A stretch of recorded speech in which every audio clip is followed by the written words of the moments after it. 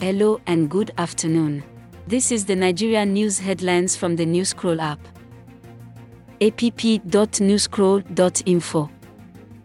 I am Lola and today is May 6, 2022. These are our main headlines at midday. Number 1. Unidentified gunman in Ebonyi State enforce a 2-day sit-at-home order in protest against the visit of President Muhammadu Buhari. Report by Daily Nigerian.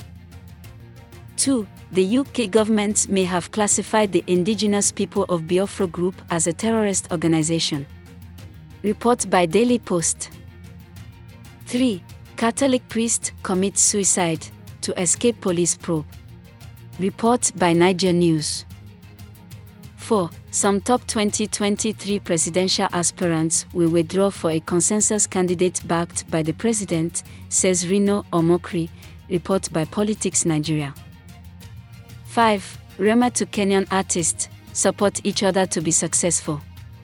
Report by Sound City TV. This rounds up the top Nigerian news headlines at midday today. Today's motivational quote is, "The happiest of people do not necessarily have the best of everything. They just make the most of everything that comes along their way." Thank you for your time.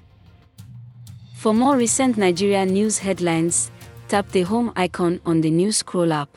app.newscroll.info.